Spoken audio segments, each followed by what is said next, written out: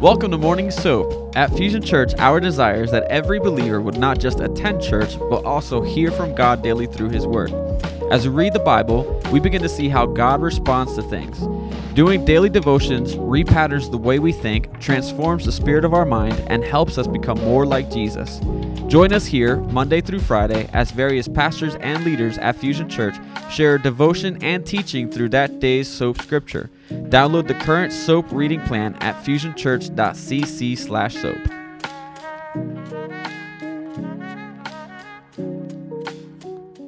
This morning we're in Philippians 1. Philippians 1, another amazing book of the Bible written by the Apostle Paul. So we're going to get into it. So let's pray. And I'm excited. Let's go. Heavenly Father, I want to thank you for this morning, Lord God. I want to thank you, Father, for what you're doing in our lives, Lord God. And Father, thank you for the continued motivation of my brothers and sisters to wake up 6 a.m. and get ready to dig into your word, Father, to get closer to you, Father. I pray, Lord God, that you will be with us during this time. I pray, Father, that be your words that are heard, not mine, Father, that I would fade to the background, and that you and your word will be at the forefront, Father. Reveal new things to us as we read from the scriptures. In Jesus' name, amen. Amen. Let's stretch. All right, Philippians 1, and I'm reading from the New King James Version. Paul and Timothy, bondservants of Jesus Christ, to all the saints in Christ Jesus who are in Philippi, with the bishops and deacons, grace to you and peace from God our Father and the Lord Jesus Christ.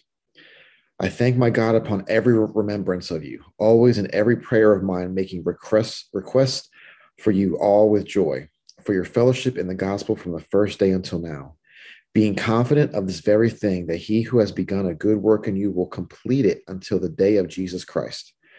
Just as it is for me to think this of you all, because I have you in my heart, inasmuch as both in my chains and in the defense and confirmation of the gospel, you all are partakers with me of grace. For God is my witness, how greatly I long for you all with the affection of Jesus Christ. And this I pray, that your love may abound still more and more in knowledge and all discernment, that you may approve the things that are excellent, that you may be sincere and without offense till the day of Christ, being filled with the fruits of righteousness which are by Jesus Christ to the glory and praise of God. Verse 12, but I want you to know, brethren, that the things which happened to me have actually turned out for the furtherance of the gospel, so that it has become evident to the whole palace guard and to all the rest that my chains are in Christ. And most of the brethren in the Lord, having become confident by my chains, are much more bold to speak the word without fear. Some indeed preach Christ even from envy and strife, and some also from goodwill. The former preach Christ from selfish ambition, not sincerely, supposing to add affliction to my chains, but the latter out of love, knowing that I am appointed for the defense of the gospel. What then? Only that in every way, whether in pretense or in truth, Christ is preached, and in this I rejoice. Yes, I will rejoice. Verse 19, for I know that this will turn out for my deliverance through your prayer and the supply of the Spirit of Jesus Christ, according to my earnest expectation and hope that in nothing I shall be ashamed, but with all boldness as always, so now also Christ will be magnified in my body, whether by life or by death. For to me, to live is Christ, and to die is gain. But if I live on in the flesh, this will mean fruit from my labor. Yet what shall I choose? I cannot tell. For I am hard pressed between the two, having a desire to depart and be with Christ, which is far better. Nevertheless, to remain in the flesh is more needful for you. And being confident of this, I know that I shall remain and continue with you all for your progress and joy of faith, that your rejoicing for me may be more abundant in Jesus Christ by my coming to you again. 27. Only let your conduct be worthy of the gospel of Christ, so that whether I come and see you or am absent, I may hear of your affairs, that you stand fast in one spirit, with one mind, striving together for the faith of the gospel, and not in any way terrified by your adversaries, which is to them a proof of perdition, but to you of salvation, and that from God. For to you has been granted on behalf of Christ, not only to believe in him, but also to suffer for his sake, having the same conflict which you saw in me, and now here is in me. Amen. Amen. All right, let's give it a stretch. If you got it, take a sip of your Bustelo. Yep, we're doing it, Joe. So Philippians is a really unique book that Paul wrote, a letter to the church in Philippi. The Philippian church was established right around AD 51 by Paul, and it was actually the first church in Europe. And Paul enjoyed a really close relationship with the Philippians, more than with any other church that he established. And we know that, even though we have the books of, Ephesians, Philippians, and Corinthians, and, these were the churches that he was sending letters to, there was a whole lot more churches that he actually established. But the Philippian church had a special place for him. He wrote this letter when he was in house arrest in Rome. And this house arrest is described in Acts 28, verses 30 and 31. And so when he was writing this, he was awaiting trial. He was awaiting being seen by Caesar, and it was Caesar Nero that he was waiting to go in trial before.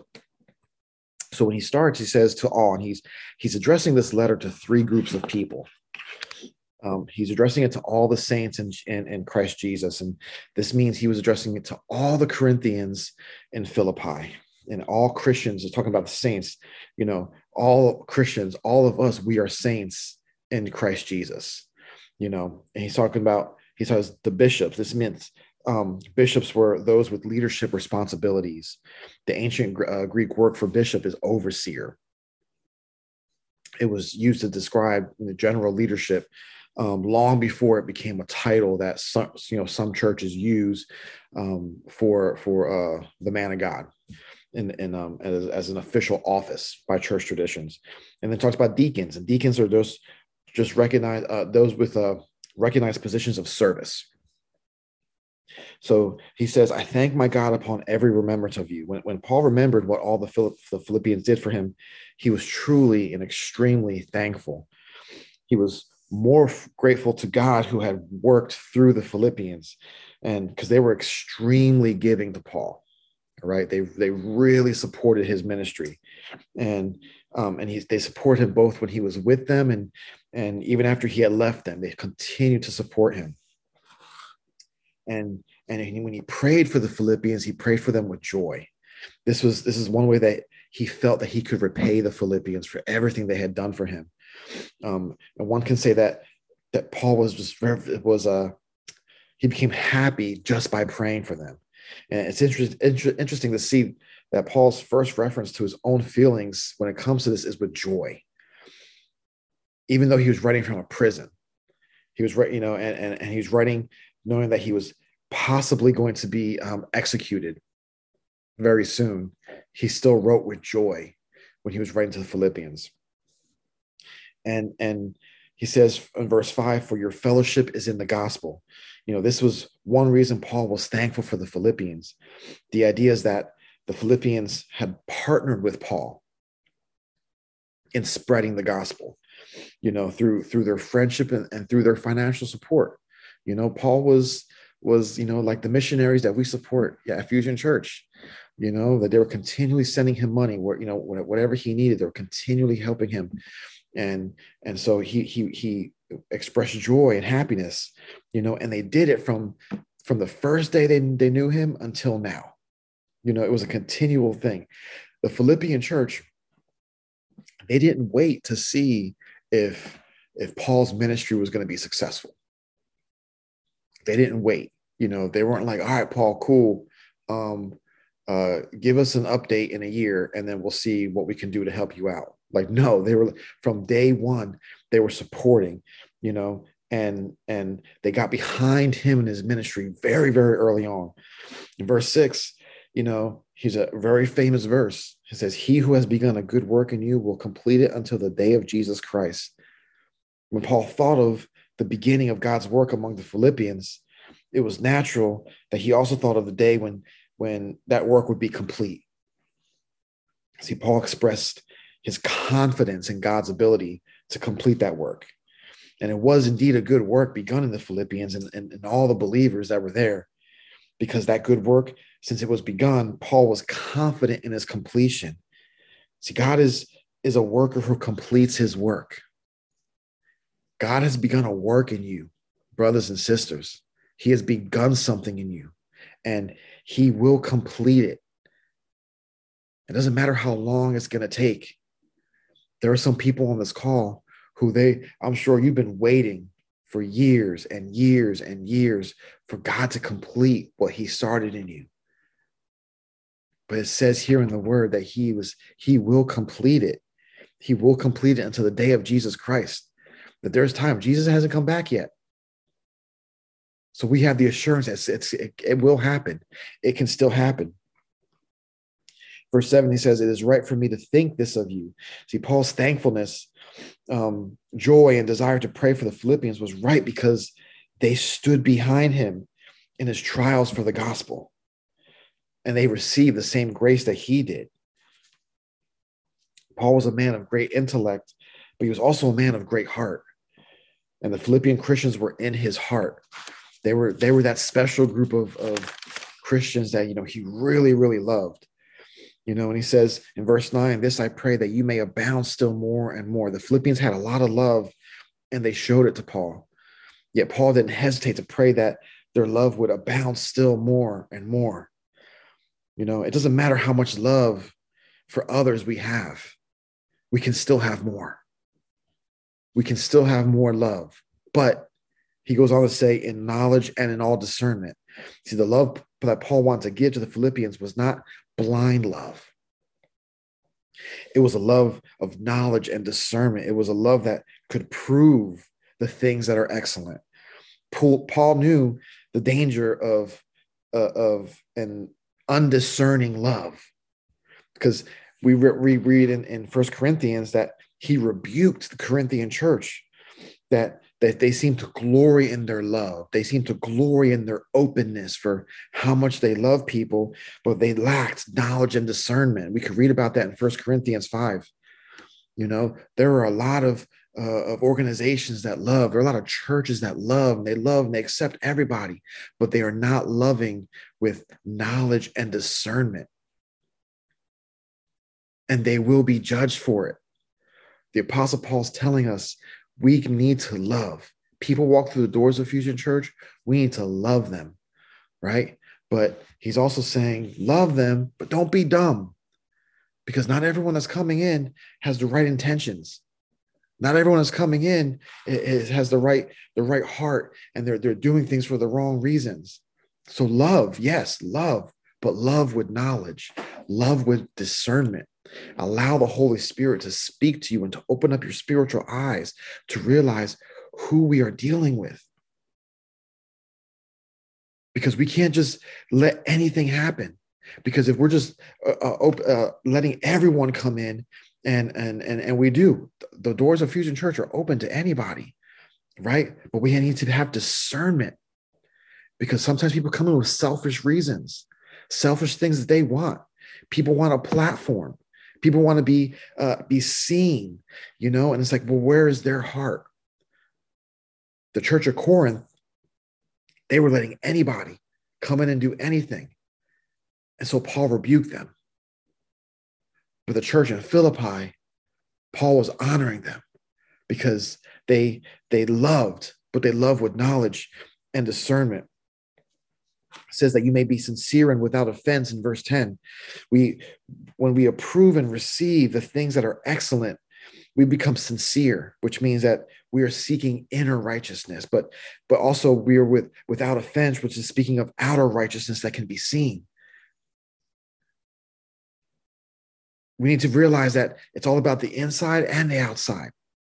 What the changes that the Lord's doing in your heart and the actions that you're doing for others. It goes both ways. Till the day of Christ, these things become increasingly evident in the life, in our lives until Jesus comes. Being sincere is important, but alone it's not enough. Sinners in Jesus' day, like tax collectors, they were sincere, but they still needed to repent.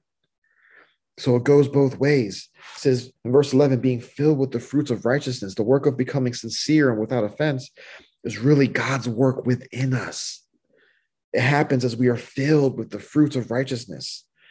Bearing fruit is always a result of abiding in Jesus Christ. That's why having a relationship with Jesus is so important, because we will not bear fruit, brothers and sisters, if we are not abiding in Jesus Christ. If we do not have a relationship with Jesus Christ, if we don't, we're just doing good things. But if we're abiding in him, then we will begin to bear fruit. As we abide in him, we receive the life that is needed to naturally bear fruit to the glory and praise of God. In verse 12, he says, the things which happened to me have actually turned out for the furtherance of the gospel. Paul was answering a concern of the Philippians because he wanted them to know that God's blessings and power were still with him, even though he was in prison, even though he was behind locked doors. The blessing and power of Christ was still with him. He was not out of the will of God. God's work still continued. He was there because he was within the will of God.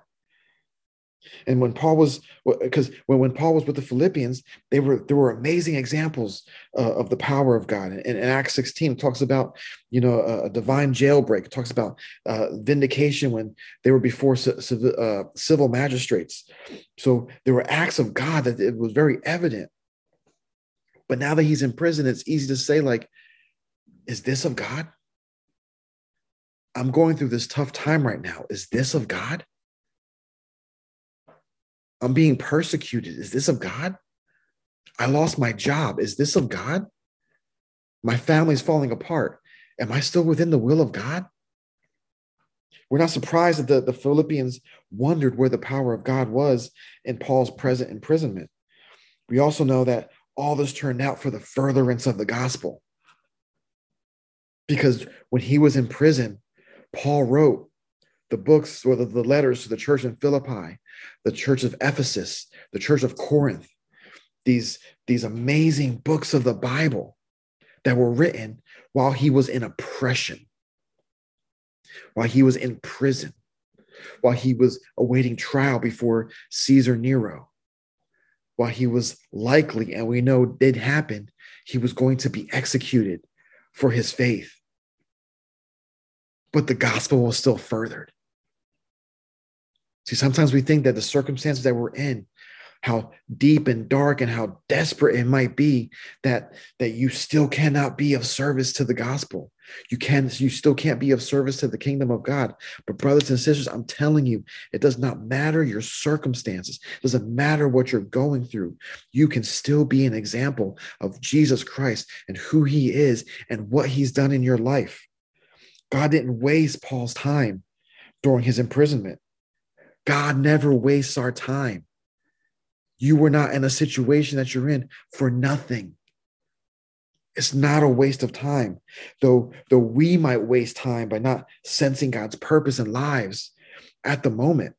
Again, if you are not in right relationship with God, it doesn't matter your circumstance. All you will see is the bad. But if you continue your relationship with God, you continue to seek him despite your circumstance, you will see that there's a purpose. And you might not even see it to the end, but you will see that there's a purpose. There's a reason. God does not waste time. God does not waste time.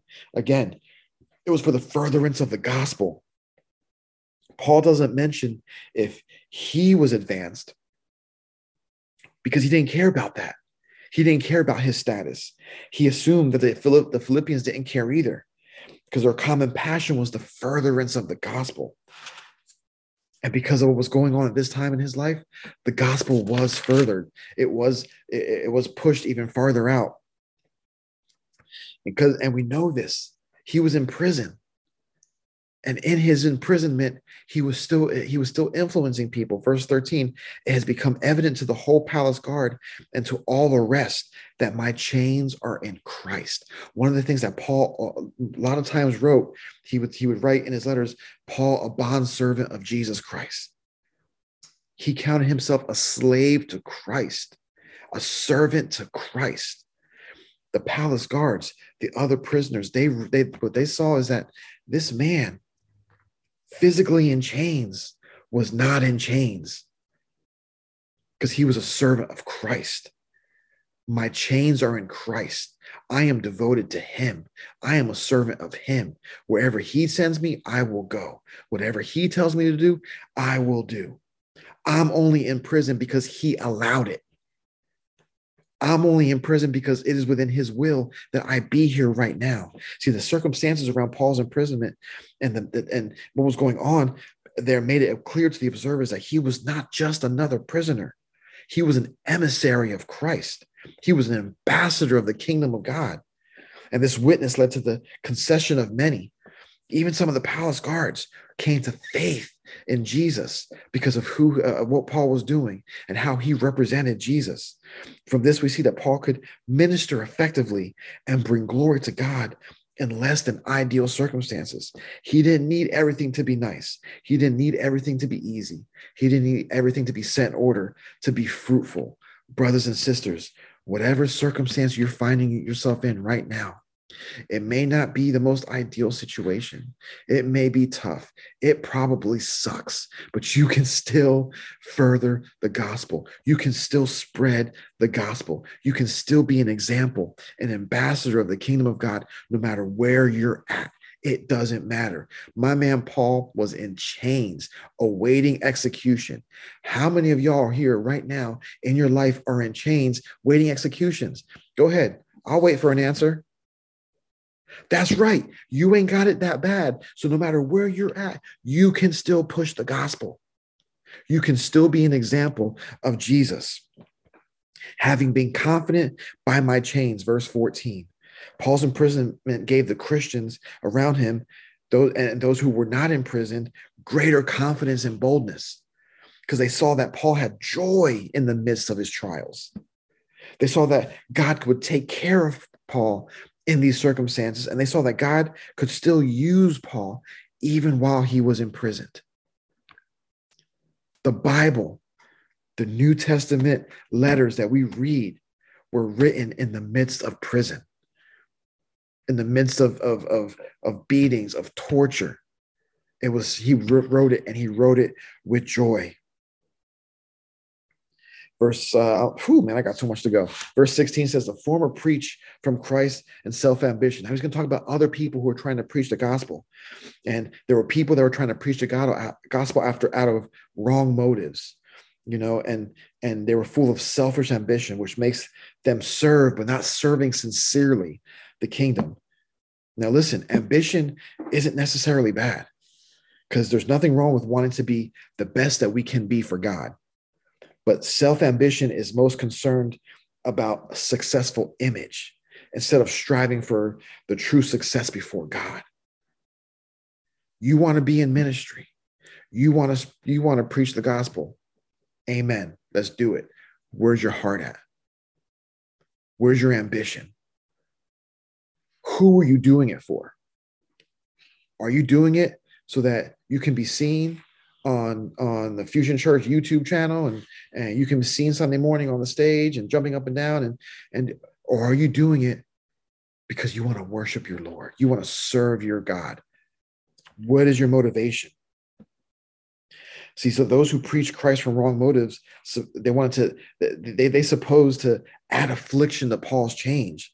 Their competitive hearts did not only want to win it for themselves, but also wanted Paul to lose.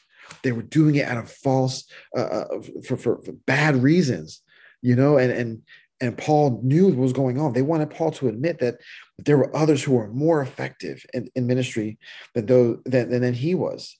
They didn't understand that Paul honestly didn't care about this. Listen, I have no doubt that there were better preachers than Paul. Matter of fact, there's evidence. There's writings that there were much better speakers than Paul, much better preachers than Paul. What are their names? Again, I'll wait. We don't know because they were doing it out of false motivation. But my man Paul, he didn't care about that. He didn't care about that. He cared about furthering the gospel by any means.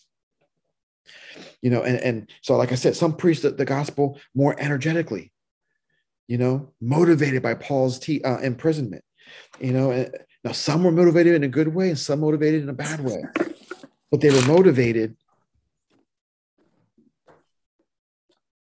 Oh, let me mute whoever that is.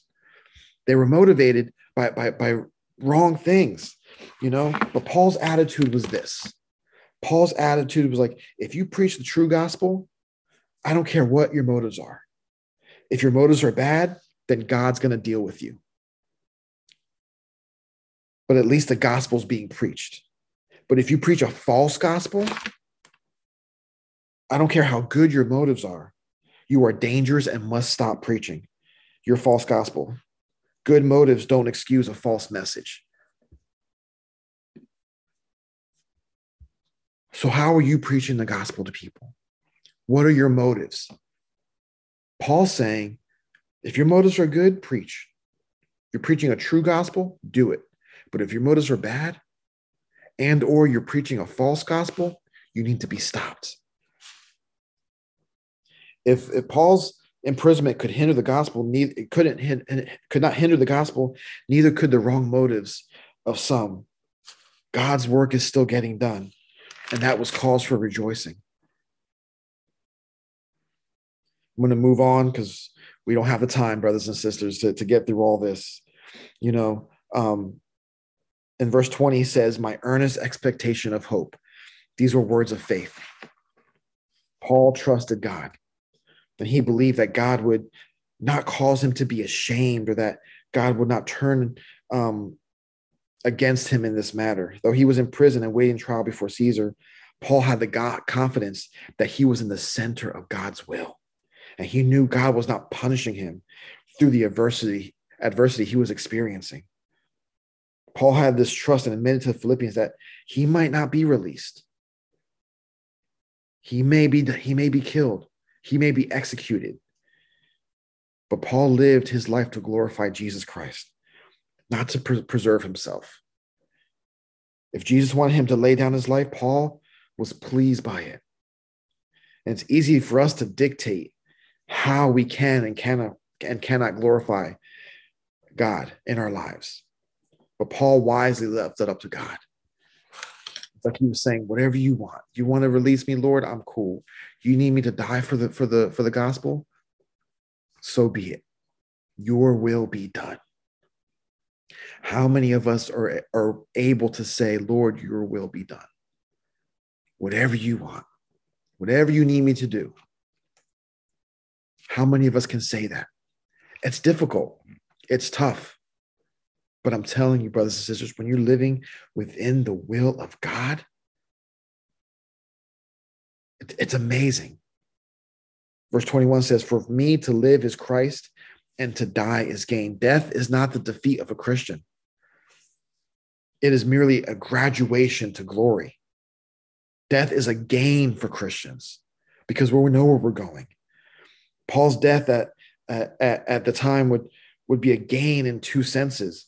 First, his death for the cause of Christ would glorify Jesus, and that was a gain. And second, it would be to be in the immediate presence of the Lord was gain to Paul. Paul did not fear death. Though we may fear dying, don't fear death. Don't fear death. Listen, one way I would never want to die is being burned alive. That's crazy. There's no way. You know what I'm saying? I do not want to die. But I'm not afraid of death because I know where I'm going. I know exactly where I'm going. And I'm looking forward to it. So don't be afraid of death, brothers and sisters. It's okay to fear dying. I don't want to drown. That sounds horrible. But I'm not afraid of death. Does that make sense? But he says, but if I live on in the flesh, this will mean fruit for my labor. Paul was confident that God intended him to be fruitful. And there was no doubt in Paul's mind that this was God's plan for him. If Paul lived, it would be a fruitful life. Verse 23, having a desire to depart and be with Christ. It is strong to say, but one must say that Paul, in some way, he wanted to die. He said, Charles Spurgeon wrote, he said he had a desire to depart, and the desire was a strong one. The Greek word has much more force in it. He panted, he longed for for death. Not to get away from his circumstances, but to be with the Lord, but to be in front of his Savior. He had many motivations to depart, because going to heaven meant he would be finally done with sin and temptation. Going to heaven meant that he would see those brothers and sisters who had departed before him. But most of all, going to heaven meant being with Christ in a closer way than ever before. That should be our motivation, brothers and sisters. That one day we will pass away.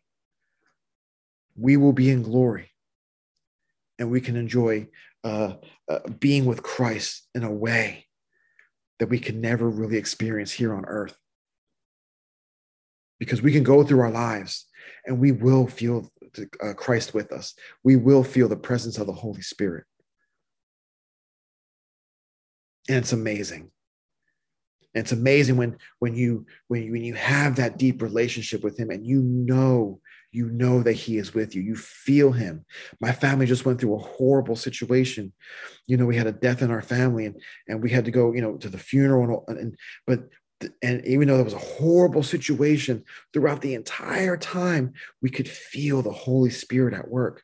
We could feel Christ with us every step of the way.